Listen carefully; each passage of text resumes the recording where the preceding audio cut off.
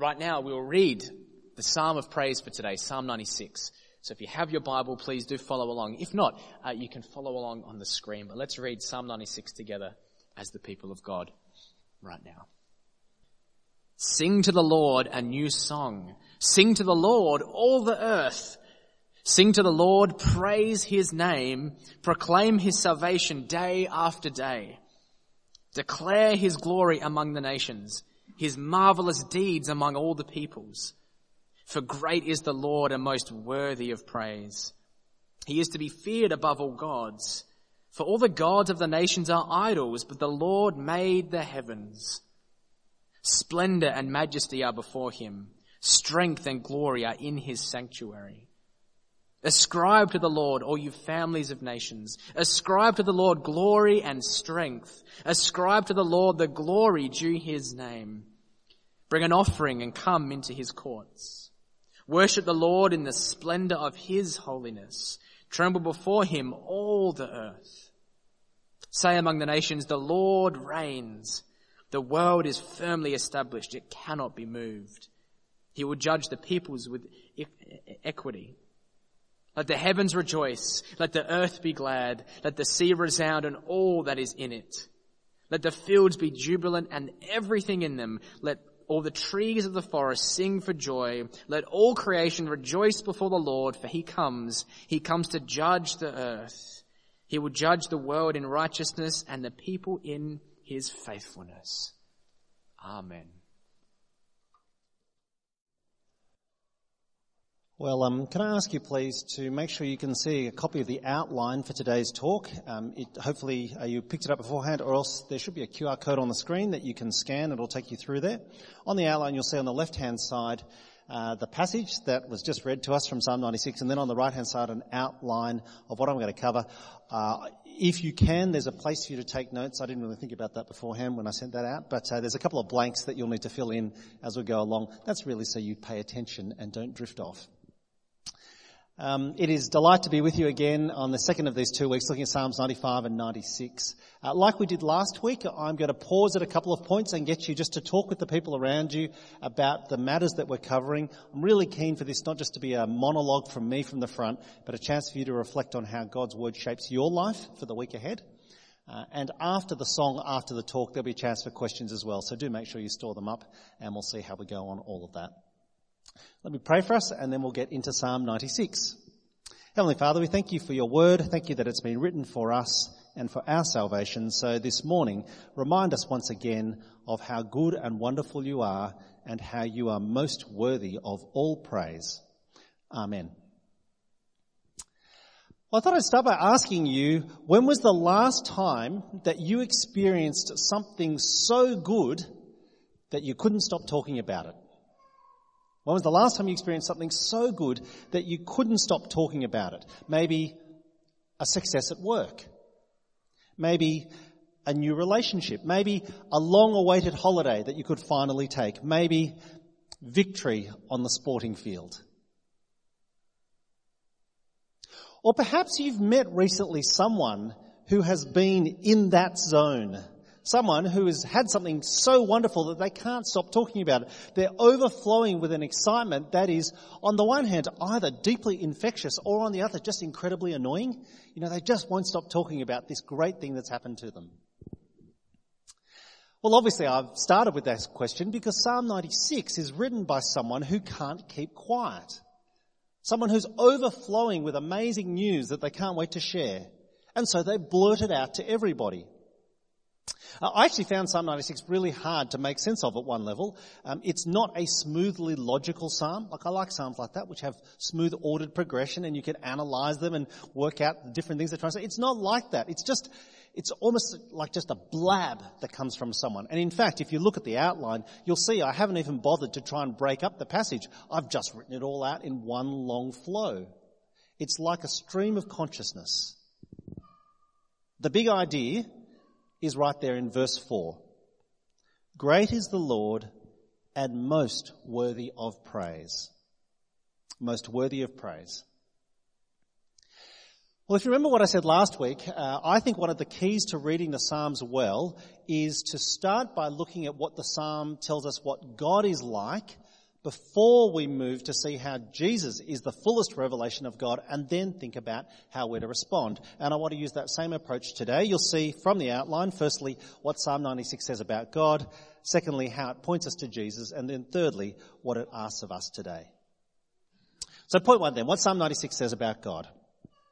There's two things there on your handout, and if you are able to fill the blanks in, here are the blanks for you to fill in. Firstly, God is most worthy of praise because of what he is like. God is most worthy of praise because of what he is like. God is most worthy of praise because what he is like, what he has done, and who he is. Three different ways in which you see that in this psalm. Firstly, he is our maker. Verse 5, the Lord made the heavens. You'll remember last week in Psalm 95, it was in effect an entire psalm reflecting on the majesty of God's creation of all things. He is our maker, so he is worthy of praise. A second reason given in Psalm 96 why he is worthy of praise, he is the Saviour. He is the Saviour. Verse 2, sing to the Lord, praise his name, proclaim his salvation day after day. Now, of course, when the psalm talks about God being a saviour, primarily for the Old Testament Jews, for the Israelites, the event they are reflecting on is the Exodus. That extraordinary moment when God rescues an entire nation from subjugation and slavery in Egypt and brings them to freedom in the Promised Land. No wonder God is worthy of praise. And the third reason why God is worthy of praise, according to Psalm 96, and this is unexpected, the third reason is because he is the judge of all the earth. Pick it up in verse 10 with me. I'm going to read from verse 10 to the end. Say among the nations, the Lord reigns. The world is firmly established, it cannot be moved. He will judge the peoples with equity. So let the heavens rejoice. Let the earth be glad. Let the sea resound and all that is in it. Let the fields be jubilant and everything in them. Let all the trees of the forest sing for joy. Let all creation rejoice before the Lord, for he comes to judge the earth. He will judge the world in righteousness and the peoples in his faithfulness. Why, according to Psalm 96, is God worthy of praise? Because he's the judge of all the earth. So what Psalm 96 is saying is that God's reign, God's rule, what it would be like if God's kingdom did come and his will was fully done on earth as it is already in heaven, what it would be like is seen not just in God blessing us and in prosperity, it will be seen in his judgment. Now I wonder, just as a side note, I wonder if you are concerned about this idea of God being the judge and how you feel that plays into the whole area of evangelism. Is this something that we want to talk about with people who aren't believers? Come to church and meet the God who is the judge of all the earth. Well, actually, according to Psalm 96, it's a good thing that God is judge. And actually, deep down, I think we all crave that. See, all of us see the pain of injustice, whether it's on a global scale, the haves versus the have-nots, whether it's on a national level, when you see conflict between nations so often fraught with injustice. But of course, we feel injustice most of all at a personal level. And I say that particularly to anyone who has been a victim or a survivor who cannot simply be compensated to be made whole again. Psalm 96 is saying that God, the judge, he will not stand idly by. He will intervene to make things right again. And for that reason, therefore, Psalm 96 says that God is worthy of praise. Now, given that, it's no wonder then that Psalm 96 doesn't just call us to say God's praise, but to sing his praise. Come back to verse 1 with me. Sing to the Lord a new song. Sing to the Lord all the earth. Sing to the Lord and praise his name. Proclaim his salvation day after day. Psalm 96 urges us not just to say God's praise, but to sing his praise. And I take it that actually the image that's meant to come to mind, it's a powerful description of ecstatic celebration. It's not just saying solemnly intone God's praise, yea, God, you are great. It's calling on us to rejoice with uncontrollable joy and delight. Let me give you an illustration. If your football team happens to win, you don't just say the footy club song, do you? You sing it. You sing it. It's the same with the national anthem. The national anthem, actually only ever sung at sporting events these days, is meant to be belted out, not just recited together. Now, of course, one of the questions is, when might you do this? When might you sing God's praise? Well, one of the really interesting things about Psalm 96 is that it is quoted elsewhere in the Bible. Do you know that? Psalm 96 is quoted elsewhere in the Bible. If you're taking notes, you can make a reference here. 1 Chronicles 16, verses 23 to 33. 1 Chronicles 16, verses 23 to 33. There, Psalm 96 is repeated almost word for word. What's happening at that point? Well, in 1 Chronicles 16, the Ark of the Covenant is brought into Jerusalem. It had been captured by the Philistines, and eventually it gets returned to the Israelites. The Ark of the Covenant, this is where God is said to dwell amongst his people. And finally, after years in exile, the Ark is brought back and brought into Jerusalem. And so at that point, it is right to sing God's praise. Particularly because, as you read the story, it's very clear that it's not the Israelites who went and found the Ark. In fact, it's God who miraculously returns it home. The extraordinary thing is that when the Ark comes back and they sing Psalm 96, they praise God not just for what he's done at that exact moment.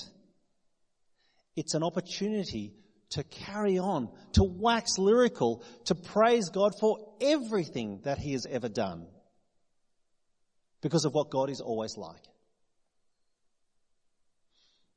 And that's the reason why, if you look at the very first line in the psalm, sing to the Lord a new song, sing to the Lord a new song, that doesn't mean sing to the Lord just because he's done a new thing. It's actually a reminder that we praise God for an old thing that he's done, but we have to keep doing it over and over again. We need to keep retelling the story, reappropriating the story in our day and age. Because something so good demands never to be forgotten. Of course, every Australian understands what that's like. Every Australian understands on April 25 that the reason we gather to honour and celebrate those who've given their lives in service of our country in war, that sacrifice is so extraordinary. It demands to be sung again and again and again. So the first thing that Psalm 96 says about what God is like is that he is most worthy of praise because of who he is and what he has done. The second thing that Psalm 96 says about God, and here's the second thing for you to fill in on your handout, the Lord should be praised by everyone. The Lord should be praised by everyone. Psalm 96 tells us that God is so worthy of praise, it is right that he receive universal recognition and acclaim. Now, the reason I say that is because there's three different groups of people identified in the psalm who are all called on to praise God. And you'll see the note there on your handout. Firstly, there is Israel. Israel, God's Old Testament people, the people who wrote this psalm and for whom this psalm was written. Did you notice in Psalm 96 that the word Lord appears actually 11 times in just 13 verses? Lord in capitals. When you see it like that in the Old Testament, it's written that way because it's the name that the Israelites had for God, what they would call Yahweh, what you might have heard translated as Jehovah in English. The special word for the Lord that the Israelites alone had. So this is more than just sing to God a new song. This is sing to the Lord, sing to our God. And so verse 10, say among the nations, the Lord reigns. It's actually a call for Israel to praise their God. Why? Well, look at verse 4. He is to be feared above all gods. In other words, Psalm 96 is a psalm of praise to Israel's God, not any old God. It's not a song of praise to the Muslim god Allah. It is not a song of praise to the millions of Hindu gods. It is not a song of praise of indigenous spirituality. It is a call to praise Israel's God. It's worth us noting that because sometimes you hear from people that, aren't all religions basically the same? Don't they all worship the same God, just with different names for him or her? Well, not according to Psalm 96. Psalm 96 demands that we praise the Lord. And one of the really interesting things I find is that in the end, the only people who think that all religions are the same are atheists. That is, people who don't believe in any God. That's not the case in the Bible. And as we'll see in a moment, Israel's God is actually seen most clearly in Israel's greatest son, Jesus.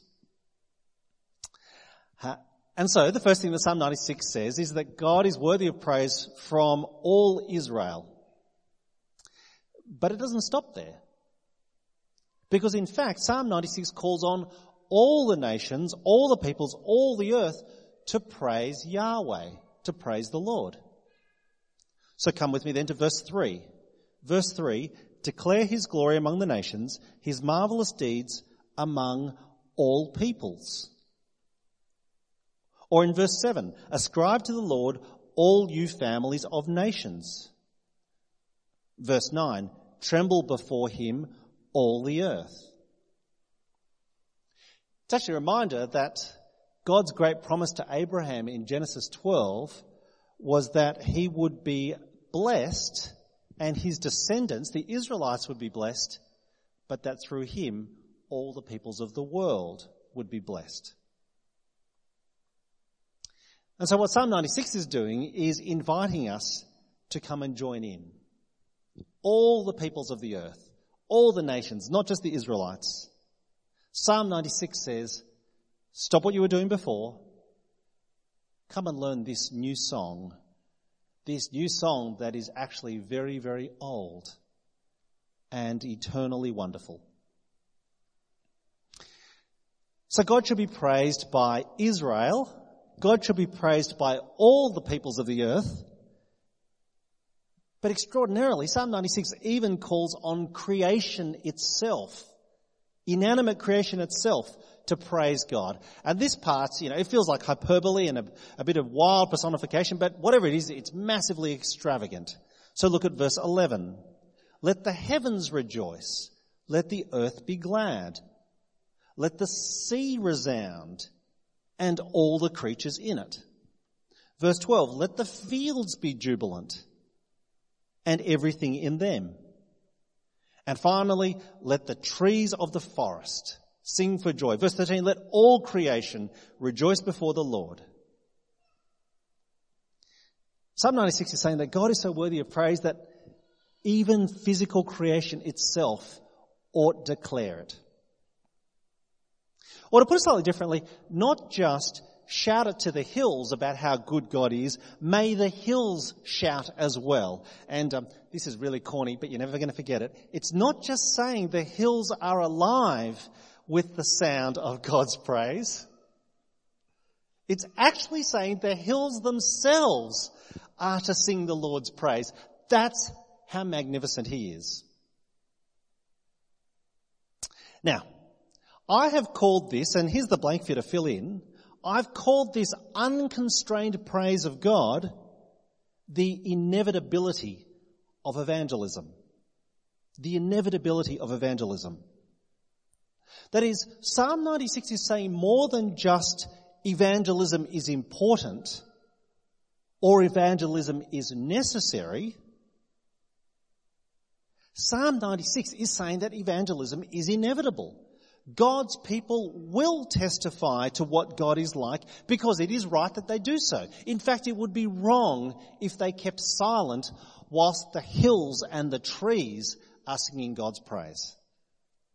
Psalm 96 is saying this news about God is so good that you cannot keep it in because you want no one to miss out, and so you're constantly inviting others to join us in this great song. Which takes us then to Christ, to Jesus, the fullest revelation of our God and what he is like and why he is worthy of praise. And so point 2 then, how Psalm 96 points us to Jesus. How does Psalm 96 point us to Jesus? Well, traditionally, and I'm not sure if you knew this, traditionally Psalm 96 is meant to be said on Christmas Eve and on Christmas Day. That makes sense, doesn't it? It's a psalm that describes God coming to his earth.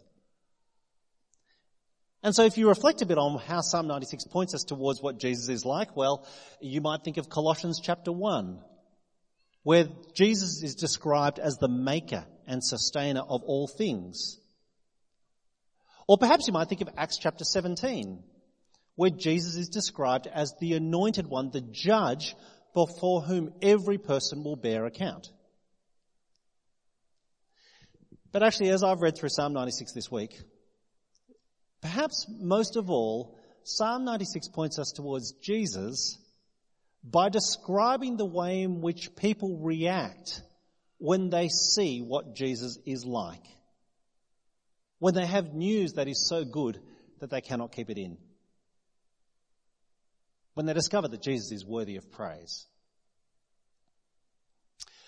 You'll see on your handout there that I've quoted a few verses from Mark chapter 5. It's the end of a story, which I'll get to in just a moment. Here's how the story begins. Jesus has come across a man who has been demon-possessed. And in an act of extraordinary kindness, he liberates the man. He casts the demons out into a herd of pigs. And the herd of pigs, you know the story, they run down the hill and they drowned. And so the pigs are dead, but the man is alive and he's been set free from this terrible curse that has afflicted him all his life. At that point, the villagers, well, they're not that impressed by Jesus. Sure, he's gone and healed this man, but he's taken 1,000 pigs away and that's ruined their livelihood. So they asked Jesus to leave. And so you get this situation where Jesus has just done this extraordinary thing, but the people want nothing to do with him. And the man who has been cured or healed says to Jesus what I think, to be honest, is about the most reasonable request in the entire of human history. This man says to Jesus, "Can I come with you? Because these people clearly don't think much of you and you've just set me free from demon possession. So can I come with you?" That sounds pretty reasonable, doesn't it? Jesus apparently didn't do pastoral care at Bible college because he says no. And he tells the man, well, pick it up in verse 18. As Jesus was getting into the boat, the man who had been demon-possessed begged to go with him. Jesus didn't let him, but said, "Go home to your own people and tell them how much the Lord has done for you and how he has had mercy on you." So the man went away and he began to tell in the whole Decapolis how much Jesus had done for him, and all the people were amazed. I talked about the inevitability of evangelism. When something that good happens, you cannot keep it in. And so this man goes back to his town, this town that won't accept Jesus yet, but perhaps through his witness, they might see that Jesus is worthy of their praise. Well, I've talked for long enough. I'm going to pause for a moment. And what I'm going to do is ask you to do what we did last week. And for a couple of minutes, have a look at the discussion question that I've put there on your page. It'll come up on the screen behind me as well. Here's the discussion question. What is it about Jesus that makes him worthy of your praise, and why? What is it about Jesus that makes him worthy of your praise, and why? This is obviously a chance for you to share personally and to speak a little bit about how Jesus is significant for you. Like last week, I'd really love it if you would talk with someone who you don't share a house with, because you can talk with them afterwards, but it's a chance just to talk with people around you and perhaps to encourage each other in that way. So a couple of minutes and then I'll call us back together to say a few things before we wrap up. Over to you.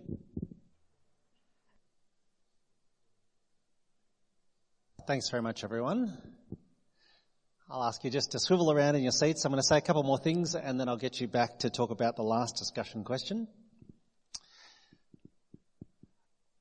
What Psalm 96 tells us about God and what he is like, how Psalm 96 points us towards Jesus. Thirdly and finally then, what does Psalm 96 ask of us today? Two things I want to suggest. The first, as I've talked about throughout this time, Psalm 96 speaks to us of the inevitability of evangelism. That is, Psalm 96 is not like a secret code word clearance song only for the initiated. It's not something that we hum behind closed doors only when we're at home in the privacy of our own home. Psalm 96 describes what God is like, and that's news that deserves to be belted out for the whole world to hear. Because in the end, it's not just God's people praising God before others as if we're on stage and they're watching on. Rather, Psalm 96 is an invitation. It's an invitation to get out of your seat and come on down and join in with the assembled throng. One of the things that struck me about Psalm 96 as I've reflected on it is that I think it's really sad that for most of us, and I'm talking about Christians at this point, for most of us, about the only time we ever freely sing someone's praise is at a political triumph or at a sporting victory. Now here, of course, my analogy is going to break down slightly because when it comes to sporting events, when you sing someone's praise, there's always a winner and a loser. But it seems to me that's about the only time that people really let go. Most of you know that I'm not from South Australia. I moved here 18 years ago from New South Wales. And about the first question I got asked when I moved here, the most important thing apparently people wanted to know about me was, you know what it is, which AFL team are you going to support? And from that point on, until I committed to something, most people did everything they could to persuade me to either be a Crow supporter or a Port supporter. Now, I'm actually very sensitive, and so sensing that my decision would alienate half of the people I ever met, I just decided that I'd tell everyone, firstly, I'm from New South Wales and I think Aussie rules is stupid. And secondly, that I would support the Swans, which I do whenever they're winning. So today I'm a Swan supporter. It's a good reminder, I think, that lots of Christians care enough about how their sporting club is worthy of praise. In fact, so much that they don't want anyone to miss out, and they'll do anything to recruit others to their cause. Seems to me that the social cost of speaking up, the risk of being rejected or ostracised if others don't want in, never stops them from trying, because they just don't want anyone to miss out. The inevitability of evangelism. The second thing I want to say is, what do you do if you don't feel like singing God's praise today? So what do you do if in reading Psalm 96, it actually feels really hard? Because at this moment in time, your present circumstances are just so truly awful that you cannot bring yourself to praise him, no matter how hard you try. Can I say, I want to acknowledge that Psalm 96 is not all light and roses, that it is hard at times. And yet the big idea in Psalm 96 is that the basis of praise of our God is not grounded in our circumstances. It's grounded in God's character, in his tender affection. Do you notice that in Psalm 96 there is no specific mention of any specific situation? I think that means it is always appropriate. So here's the second discussion question I'd like you to take a couple of minutes on. Again, it's on the screen. What helps you want to praise God more? And conversely, what hinders?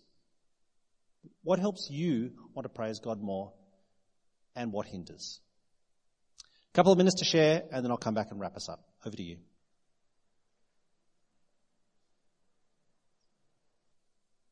What helps you want to praise God more?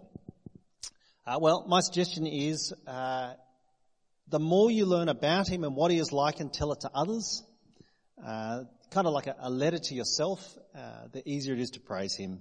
We so often get tunnel vision, and yet what Psalm 96 does is it tries to offer us a global or a cosmic snapshot of what God is like. We are so forgetful that sometimes we need reminding.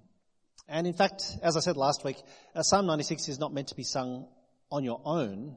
It's actually first and foremost meant to be sung together, corporately. So, here are 3 quick suggestions. If you're not feeling like praising God, then perhaps you might ask another Christian to tell you why they are able to praise him even now.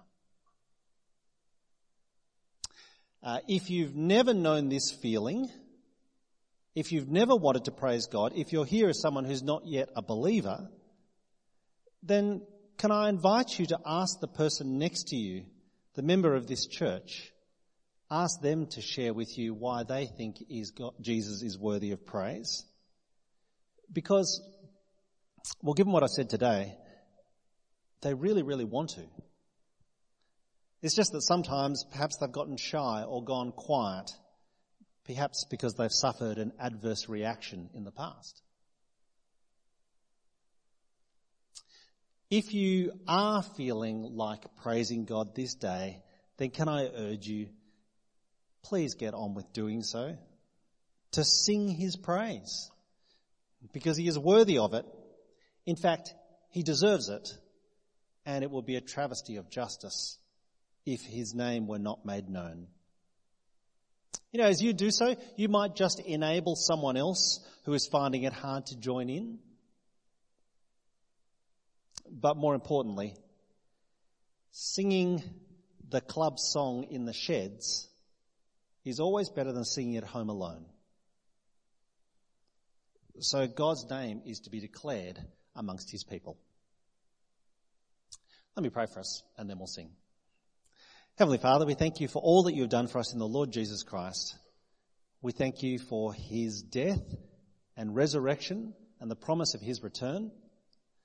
As we look forward to the day of the Lord Jesus Christ, we give you great praise now and ask that you would help us to have our eyes fixed firmly on him who is our Saviour and Lord. Amen.